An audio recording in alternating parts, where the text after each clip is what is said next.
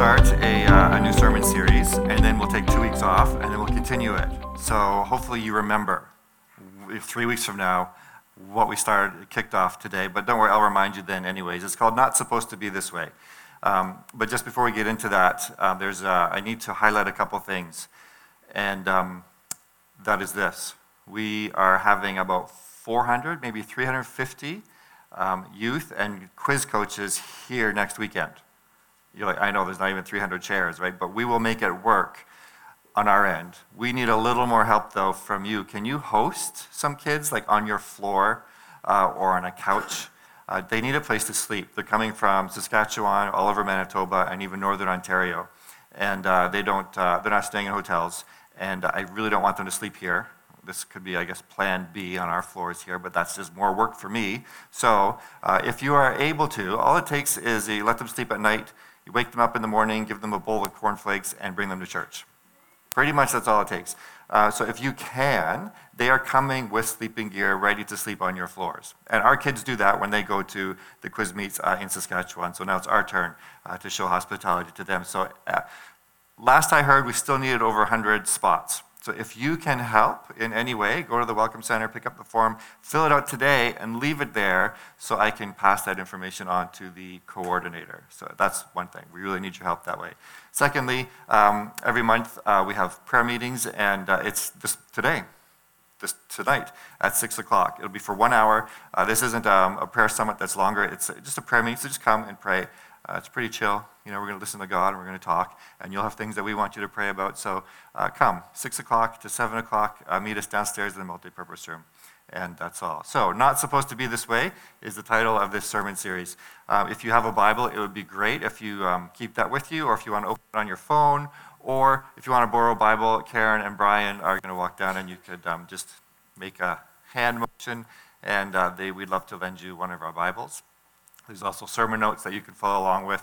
And I don't always follow sermon notes completely, so you get bonus material, actually, if you follow along in the sermon notes, because I don't always refer to anything in there. Not supposed to be this way. What do you think this is going to be about? It's not supposed to be this way. Do you think it's supposed to be this way? Look at the world around you. Look at the news. Read the newspapers. Is this how it's supposed to be? I just want to throw this out, and this is not a rhetorical question, so if you feel brave enough, just shout out some answers. Like, what is wrong with this? Like, give me an example of how it is not supposed to be. Any examples? A little bit louder. What is wrong? What should not be happening in our country, in our world, in our city? Racism. Yeah, that is really not supposed to, exactly. Bad. Okay, something else. Pardon? Corrupt leaders, exactly. It's not supposed to be that way. Or is it? No, it's not. What else? What's something that just bugs you? Makes you stay awake at night?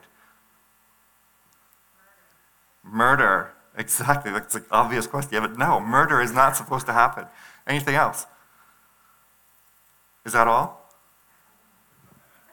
You guys are shaking your heads. So I know you're thinking, right? There's a lot of things that's just not supposed to be this way, is it?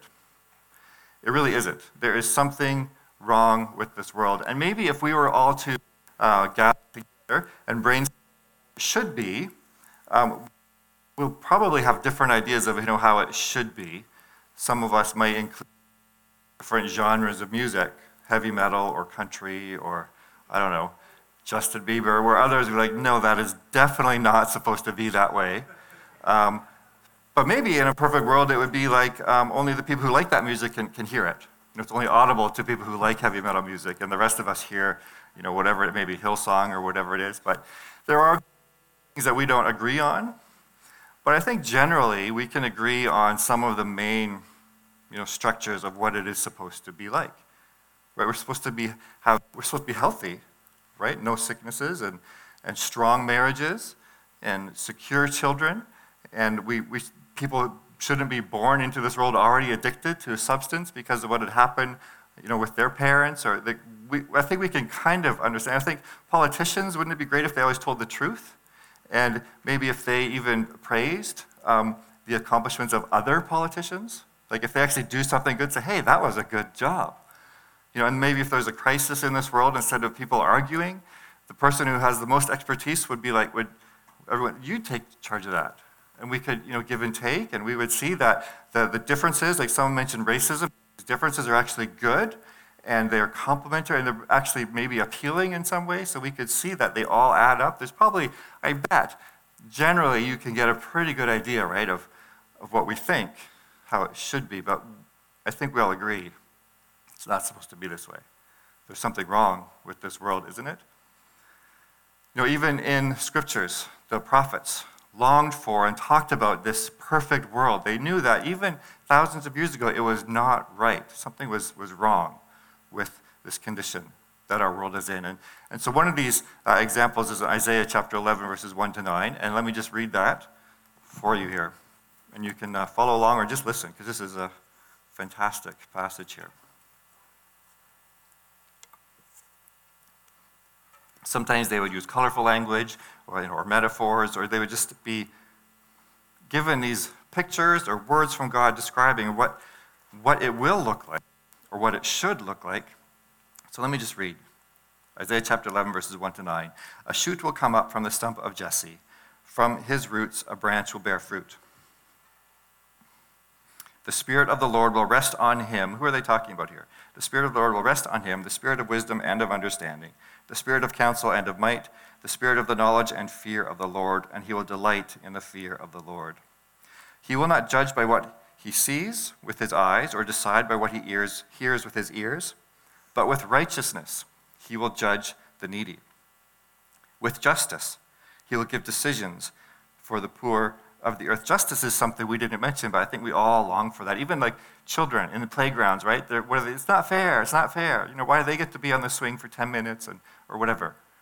We just know innately there should be a fairness, right? There should be justice.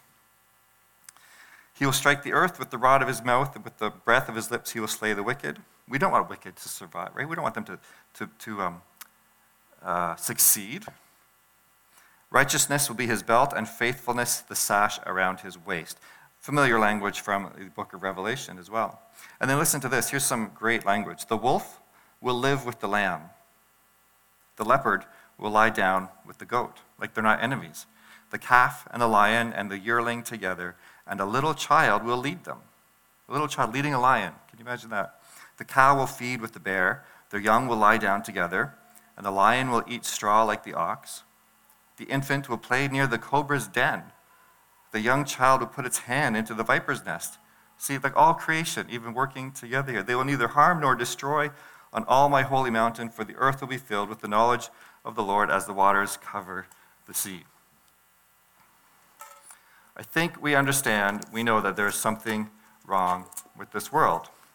This isn't how it is supposed to be. What's wrong? We know from the Bible, Christianity, Jesus Christ only died on the cross for one reason, like sin. We don't like to talk about that word sin, but it's true. This is the reason. This is the culprit. This is why we don't have this perfect world. This is why things aren't the way they're supposed to be, because sin is so pervasive. And it infiltrates every part of our society. It infiltrates our lives. We know that, biblically speaking, theologically, this is what is wrong with the world. Sin. Alexander Solzhenitsyn, however you pronounce his name, here's a famous quote. You've probably heard it before, and so I Googled it because I thought, I love this quote. I didn't know he wrote it. It doesn't really matter who, but if you want to know, because it's true. The line dividing good and evil cuts through the heart of every human being. You see, we understand that evil out there, and it's very easy for us to keep it out there and to be all judgy. Look at all those heinous crimes and all those heinous sins that are happening or people are doing to each other. We are different. It's easy for us to pinpoint when we see it in other people's lives, and we think those things happen maybe outside the church, but we're different. We are Christians. We go to church every Sunday and don't commit those, big and heinous and awful sins. And so part of it is we like to see it in other people, but we don't recognize sin in ourselves. And sometimes there are even sins that we consider are acceptable in the church, and it's not that bad, right? Talking poorly about other people, maybe, or even feeling proud about our accomplishments and how we know certain theological words and other people don't know it. I mean, we're correct. We have the right. We can feel pride. There's certain acceptable things, I believe, inside the church, but that's called hypocrisy. And that's probably why some of your friends or neighbors or even your own children stop attending church or give up on Christianity, is because of hypocrisy. We need to understand that we are sinners. We sin. And I'm saying we, I'm not saying you. It's part of the problem with this world. The line dividing good and evil cuts through the heart of every human being. I wish that were in the Bible because it sounds so true. Truth exists outside the Bible sometimes too, right? But here, you heard of John Newton, Amazing Grace, How Sweet the Sound, Saved a Wretch Like Me. Maybe you watched his movie, you read his books. He was a slave trader, right? And something, he got sick and his life changed. And near the end of his life, here's one of his famous quotes. He says, "Although my memory's fading, I remember two things very clearly. I'm a great sinner, and Christ is a great Savior." But we need to keep that both in balance. John Newton, he was a slave trader. He was encouraging slavery. Later on, he realized that it was wrong, but he still recognized, I'm a great sinner, and yet Christ is a great Savior. And Amazing Grace probably is one of the most recognized in the world. Did you know that? Did you know Gilligan's Island? You can use the same song, same tune for Amazing Grace. Amazing grace, how sweet the sound that saved a wretch like me. You hear the whole thing. And sometimes we start singing, I think, oh, wait, wrong tune. Sorry, because I got to get back to that. But that's how popular it is, right? John, this slave trader, wrote this song, inspired by God, obviously, to talk about grace. But not only that, the Apostle Paul said the same thing. He wrote in one of his letters, he said, here's a trustworthy saying that deserves full acceptance. Christ Jesus came into the world to save sinners. And then he says, of whom I am the worst. He was pretty bad. I mean, first century, if we go back to before he met Jesus Christ on the road to Damascus, and we compare that to what's happening, he's a terrorist. That's what he was. He was personally dragging people out of their homes. He was organizing all these plots for people to be killed in public and stoned, made fun of. Why? Only because they believed that Jesus was the Messiah. Not because they were doing any bad things, just because that they were Christians. So that's what we call a terrorist, right? There's no good. The Apostle Paul, then he met Jesus, his life turned around, and even as he grew in the love and the grace of and understanding who Jesus Christ was, he considered himself one of the worst. He's the worst sinner. So that expression that John Newton said, I'm a great sinner, but I have a great Savior. We need to recognize that sin is a problem. The world is not supposed to be this way. It's because of sin. And it's not just everyone else's sin. It's ours as well. We are not perfect. We, right? I'm not saying you. I'm saying we. We need to come to grips with that. So this is the introduction to this, sir. And over the next, after we take a 2-week break, because we have some guest speakers, then we're going to talk about sin a lot. And we don't like to talk about sin. We like to not talk about it, right? So here's some, did I miss some quotes? Are they in your, okay, look at your sermon notes then. And I'm just going to read these to you because it just kind of gets to the point.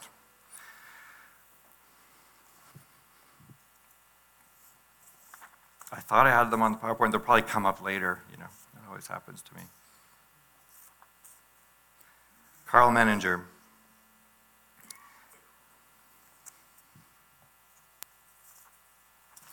Was psychiatrist. And this is 1973, so I know almost, my entire life, this has been true. He says, why don't you just read it here? Okay. The very word okay, which seems to have disappeared, doesn't it seem to have disappeared really, was once a proud word. It was once a strong word, an ominous and a serious word. But the word went away. It almost disappeared. He's saying this back in 1973, which is even more true today, along with the notion, the idea of sin. Why? I mean, doesn't anyone sin anymore? Well, maybe that's why. Maybe that's why we don't do it, because we're better. We don't sin anymore. Doesn't anyone believe in? C.S. Lewis is a famous author of many of ours, and he wrote this in one of his letters: "The barrier I have met is the almost total absence of audience of any sense of sin." Do you think that's true? With us, but generally we don't like to talk about sin, and sometimes we use different words, right? So if it's committing adultery is the biblical word, but having an affair, or cheated. It sometimes doesn't sound as bad, right, when you change the words, or stealing if it's an executive of a big company. It's fraud. It's not actually stealing. Sometimes we can soften it a little bit by even how we talk about it. So last one, there's a New Testament scholar, D.A. Carson, and he talks about the most frustrating aspect of doing evangelism in universities, in that setting. He says it's the fact that students generally have no idea of sin. They know how to sin well enough, but they have no idea of what constitutes sin. Why is it important for us to even talk about sin then? If we don't understand sin, we don't understand what Jesus Christ did for us. We don't understand Christianity. Without understanding sin, we can't understand God's grace and God's love. We can't understand Easter and the resurrection. If sin didn't exist, none of this would exist either. So we need to understand sin. We need to understand that it's a part of us, but that there's also a way out.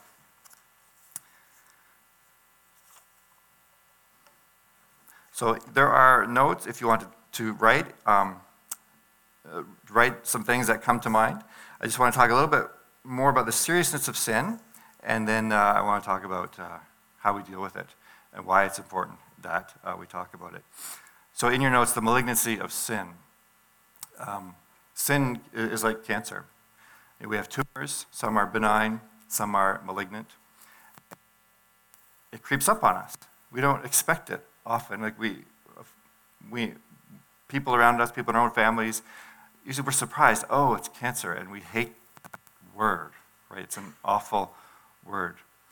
And when cancer, one of the fancy words, metastasizes and it spreads to other parts of our body, and someone might have in one organ, and all of a sudden there's cancer in another organ, and somehow it spreads. And we treat the cancer and celebrate because it's been taken care of, but then it's deceitful, right? It kind of tricks us, it's taken care of. No, it's not. And it's a good analogy, a good metaphor for sin. Sin is kind of like that, too. It creeps up on us, especially the ones that we think, we do the major sins, but there's so much that is part of our life in other ways, and we're not sure it's there. Creeps up on us. It spreads even by our behaviors, our words, to other parts, other members in our body here. And so if we have a negative gossiping, pretty soon other people are as well. It spreads. Sin it's like cancer. It's like a tumor, and we need to deal with it. We have a way to deal with it, don't we? And those of you not anything new, should I just use a different mic? Yeah, thumbs up.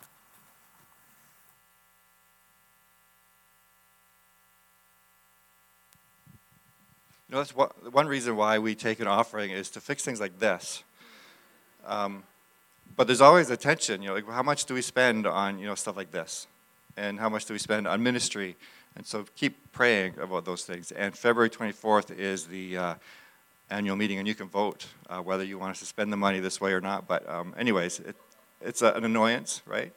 But thank you for giving so we can do stuff like this. Anyways, it not only distracts you, it distracts me because I don't know what's going on here.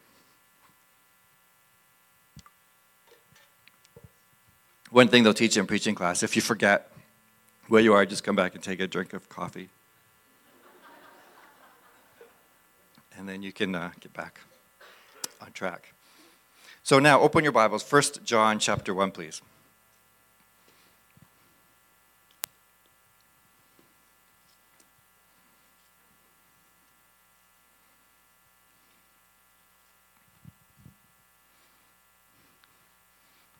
First John chapter 1, verses 5 to 10.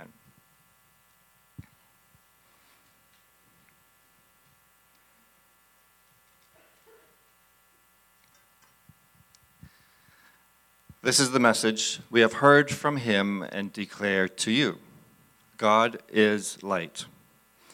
In him, there's no darkness at all.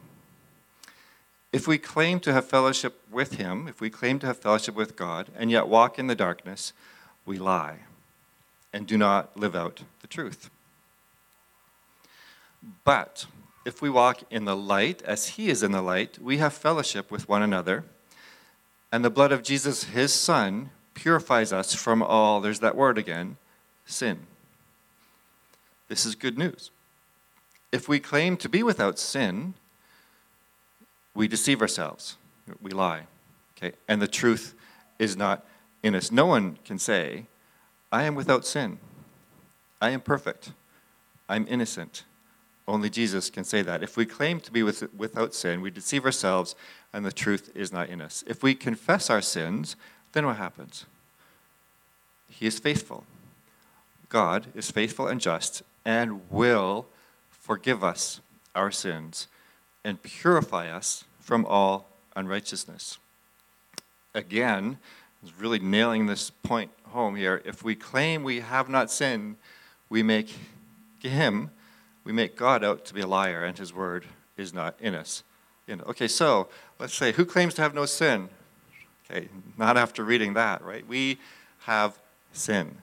We have a sin problem. Our world has a sin problem. Things are not supposed to be this way in the world. They're not supposed to be this way in our country. They're not supposed to be this way in Winnipeg. And they're not even supposed to be this way probably in our own families.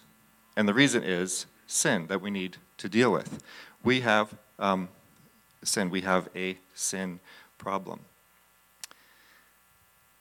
Part of our problem is we don't like to say, oh, I sin. I did a bad thing. It's really hard for us to do this. And so the gospel, this is what this is. I want to preach the gospel to you, and then you're going to preach it to yourselves. And it's basically summed up here. God is faithful. God is compassionate. God is loving. God loves to forgive. What is he forgiving if there's nothing to forgive? We have sin that needs to be forgiven. It can be taken care of. Cancer sometimes can be taken care of. Sometimes it can't. Sometimes we think it's taken care of and it's not. So that analogy breaks down when we compare it to sin, because God does take care of sin and will eradicate every single instance of evil or sin in this world someday. And he's doing that in our lives every day if we confess. If we claim to be without sin, we deceive ourselves, and the truth is not in us. But if we confess our sins, he's faithful. This is awesome. And he will forgive us our sins and purify us from all unrighteousness. Do you believe what the scriptures say? Do you believe God's word? It's a command to deal with our sin. It's an obligation that we have. It's not an option. Let's deal with it. Just confess, receive the forgiveness, and be purified. And then rinse and repeat, kind of over and over again. So, preaching the gospel. We need to preach the gospel to ourselves. In your notes, there's a line that says, the gospel is for, and you have to choose one. The gospel is for sinners, or the gospel is for unbelievers. Many people might think the gospel is for unbelievers, right? They who haven't heard the gospel yet. We've become Christians. We are following Jesus now. It's all good. It's all taken care of. I don't need the gospel anymore, but they do, or she does. The gospel's for sinners. So circle sinners in your notes. It is not only for unbelievers. It is for everyone, whoever sins. So the gospel's for sinners, and that's That's one of the main things I want you to know. Now, I want to teach you how to preach the gospel to yourself.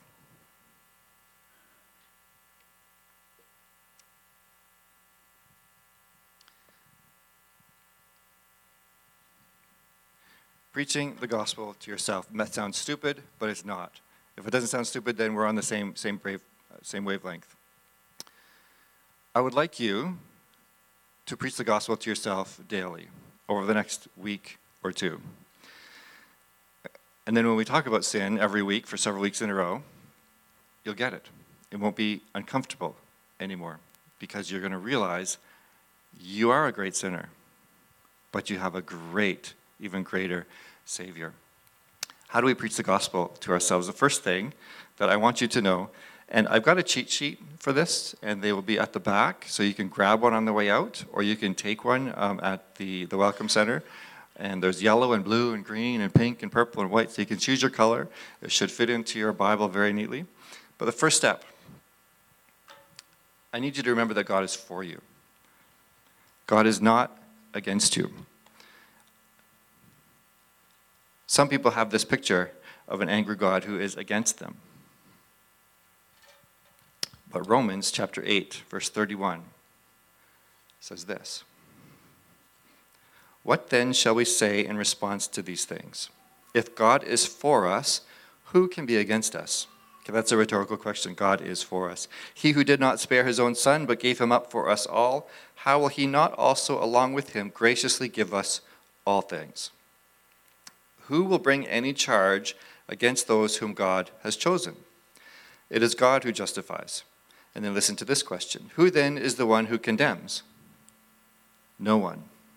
That's what it says. Who is the one who condemns? No one. Christ Jesus who died, more than that, who was raised to life, is at the right hand of God and is also interceding for us. Who shall separate us from the love of Christ? Shall trouble or hardship or persecution or famine or nakedness or danger or sword? Nothing. In all these things we are more than conquerors. Nothing will ever separate us from the love of God that is in Christ Jesus our Lord. Do you understand that God is for you? Do you understand that he is not your judge? He is your heavenly Father. And he's there with you. He's not waiting for you, get your act together and then come see me, or you've got this going on, figure that out. He's with you. He's like, you know what? I forgive you. I'm for you. Let us work on this sin together. If you don't think that God is for you, it's going to be hard for you to accept the fact that you're a sinner. But he is for you. He is not against. He's with you in this. The first step I want you to remember is that God is for you. You are not alone in your battle with sin. God is not distant. He is right there with us. Next, you need to be assured that God forgives you. Like even before you start listing your sins, even before you recognize that you're a sinner, will you understand God forgives you? Be assured. It's so much easier to just be open and honest with God when you understand, okay, he's for me, he's with me in this, and he will forgive me. 1 John, right? Chapter 1. God is just, and he will forgive if we confess our sins. Can you start there? Even before you get to the point about the sins that are happening in our lives, remember, God is for you. Be assured of his forgiveness, even before you start tackling your sin. I'm a great sinner, but I have a great Savior. I'd also like you to make it personal. The Apostle Paul does this. In Galatians chapter 2, verse 20, he says, the Son of God who loved me, he says, and gave himself for me. Do you think that Jesus Christ gave himself only for Paul? He gave himself for all of us. Christ died for every single one of us. And it's okay for you to make that personal, following the Apostle Paul's example. Like Christ, Galatians 2:20, if you want to put that in your notes, he says, the Son of God who loved me. So for some people, it's hard for us to recognize that. We think, oh, he loves people, he loves all of us. But no, you, individually, you personally, he loves me. And just as the Apostle Paul says, and gave himself for me. So let's try that. Your Bibles are open to 1 John chapter 1. Just flip over to 1 John chapter 4. Chapter 4, verse 10.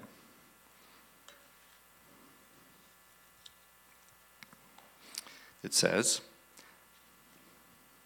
this is love. Here's a definition of love. Not that we loved God, but that he loved us and sent his son as an atoning sacrifice for our sins. Okay, back up. Let's make it personal. So change the us to like me, okay? And change the our to my. This is love. Not that I loved God, but that he loved me and sent his son as an atoning sacrifice for my sins. Appropriate the death, the resurrection, the ascension, the sacrifice that Jesus has done. Make that personal for you. God is for you. He's not against you. He's your heavenly Father. God forgives. Make it personal. Don't make it just about general. And then specifically, repent, name the sin, confess, receive God's forgiveness, and repeat. When you get to this stage, as you're preaching the gospel to yourself every day, repent. And be specific. Like, name it. Don't water it down. Don't try to make excuses. Just say it's what it is. Stealing, adultery, it's lust, it's gossip. And they'll say, yeah, but they deserve it, or but for good reason. I mean, see what they did? Like, don't make any excuses. Just name it. Repent of it. Tell God your sin. Confess it. Now, part of this whole process of repenting, it's not just naming it and confessing it, but you've heard this before, probably many times. You're going this direction. Repent means you go this direction now. So when you repent, you don't keep going the same direction, right? You don't keep on gossiping and keep on gossiping. You stop it and you turn. Repent. Okay? Name it. Confess it. And then receive God's forgiveness. Memorize that verse, 1 John chapter 1, verse 9. If we confess our sins, God is faithful and just, and he will forgive us. What was the point of Jesus on the cross, taking our place, that huge sacrifice? If he doesn't forgive us, receive it. This is hard for some people to receive God's forgiveness, and so ask God for help sometimes to receive that. God forgives you. And the next step will help you to receive God's forgiveness. And then repeat. Do another one. Don't just say, God, forgive me for all my sins. Take your time. What sin? Name it, confess it, receive God's sin. Receive God's forgiveness, and repeat. And then finally, review God's word. For those of you who have problems receiving God's forgiveness, you can start with something like Psalm 103, verse 12, which says this: as far as the east is from the west, so far has he removed our transgressions from us. In the cheat sheet, here are some verses that you can go over, some great ones for you to memorize, to review God's word over and over again. Just beautiful messages from God. Isaiah 43:25 says, this is God saying this, even I am he who blots out your transgressions for my own sake and remembers your sins no more. Isaiah chapter 53, verse 6, we all, like sheep, have gone astray.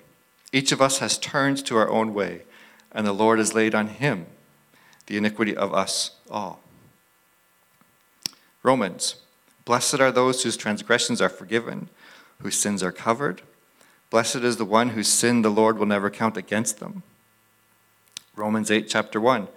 Therefore, this should be a favorite one of all of us. Therefore, there is now no condemnation for those who are in Christ Jesus. Do you feel condemnation? Do you feel God is for you? He's not against you. There is no condemnation for those who are in Christ Jesus. And then there's a bunch more. on the cheat sheet that you can take and review these. Read as many of them as you want. Do you think you can preach the gospel to yourself daily? Many preachers have said this is a good thing for you to do, to preach the gospel to yourself. The gospel is not for unbelievers only. It's for sinners, and we are all sinners. God loves you. God is for you. He is compassionate and he is gracious. There are consequences for sin. Sometimes we screw up and we sin. See, that's another word. Sorry, we sin, right? Not screw up, we sin. And there's a consequence for that. Sometimes they linger a little bit longer. But God can redeem anything and everything, as we see in many stories in the Bible. Do not take advantage of this. It's the same thing, same message that Paul said when he wrote letters to the Corinthians and to others churches. They were taking advantage of God's graciousness. But he kept preaching God's grace anyways. Don't take advantage of it. Understand that he is for you. He loves you. He will forgive you. I want you to make it personal. Repent. Name it. And let's review his word for you over and over again. Part of the reason why I'm saying this is because those of us, some of us here, we have experienced a lot of freedom just in the last few years by doing something like this. Just here's something that has been part of my life for a long time. I'm going to take it to God. I'm going to name it. I'm going to confess. And sometimes it involves other people. If your sin hurts someone else, you confess that to God, but you need to address that with the person as well. It's always better. When you come out on the other side, it is so much better because God is good and he is a good God. Coming up, April 8th, 11th, 12th, and 13th is a soul care conference. $50, it's actually free. The $50 is to just cover the use of the building at the bridge and the lunches and all the snacks. If you can come, please come. I know your first reaction is, it's Thursday and Friday, I work, or I've got other responsibilities. I understand that may happen, but could you pray? Because maybe it will open up an opportunity for you to come anyways, even though you have that. But anyways, today, take the cheat sheet home. I want you to preach the gospel to yourself because in a couple of weeks, we're going to be talking about sin a lot more. Not like murder and heinous sins like that. We'll be talking about sins that are happening right here that we maybe aren't aware of, that are socially acceptable within a church setting. And I just want you to be open to that. So preach the gospel to yourself for the next couple of weeks. And I don't know what else I'm going to say. My notes are behind me. So let me pray for you, and then we'll talk more in the lobby afterwards.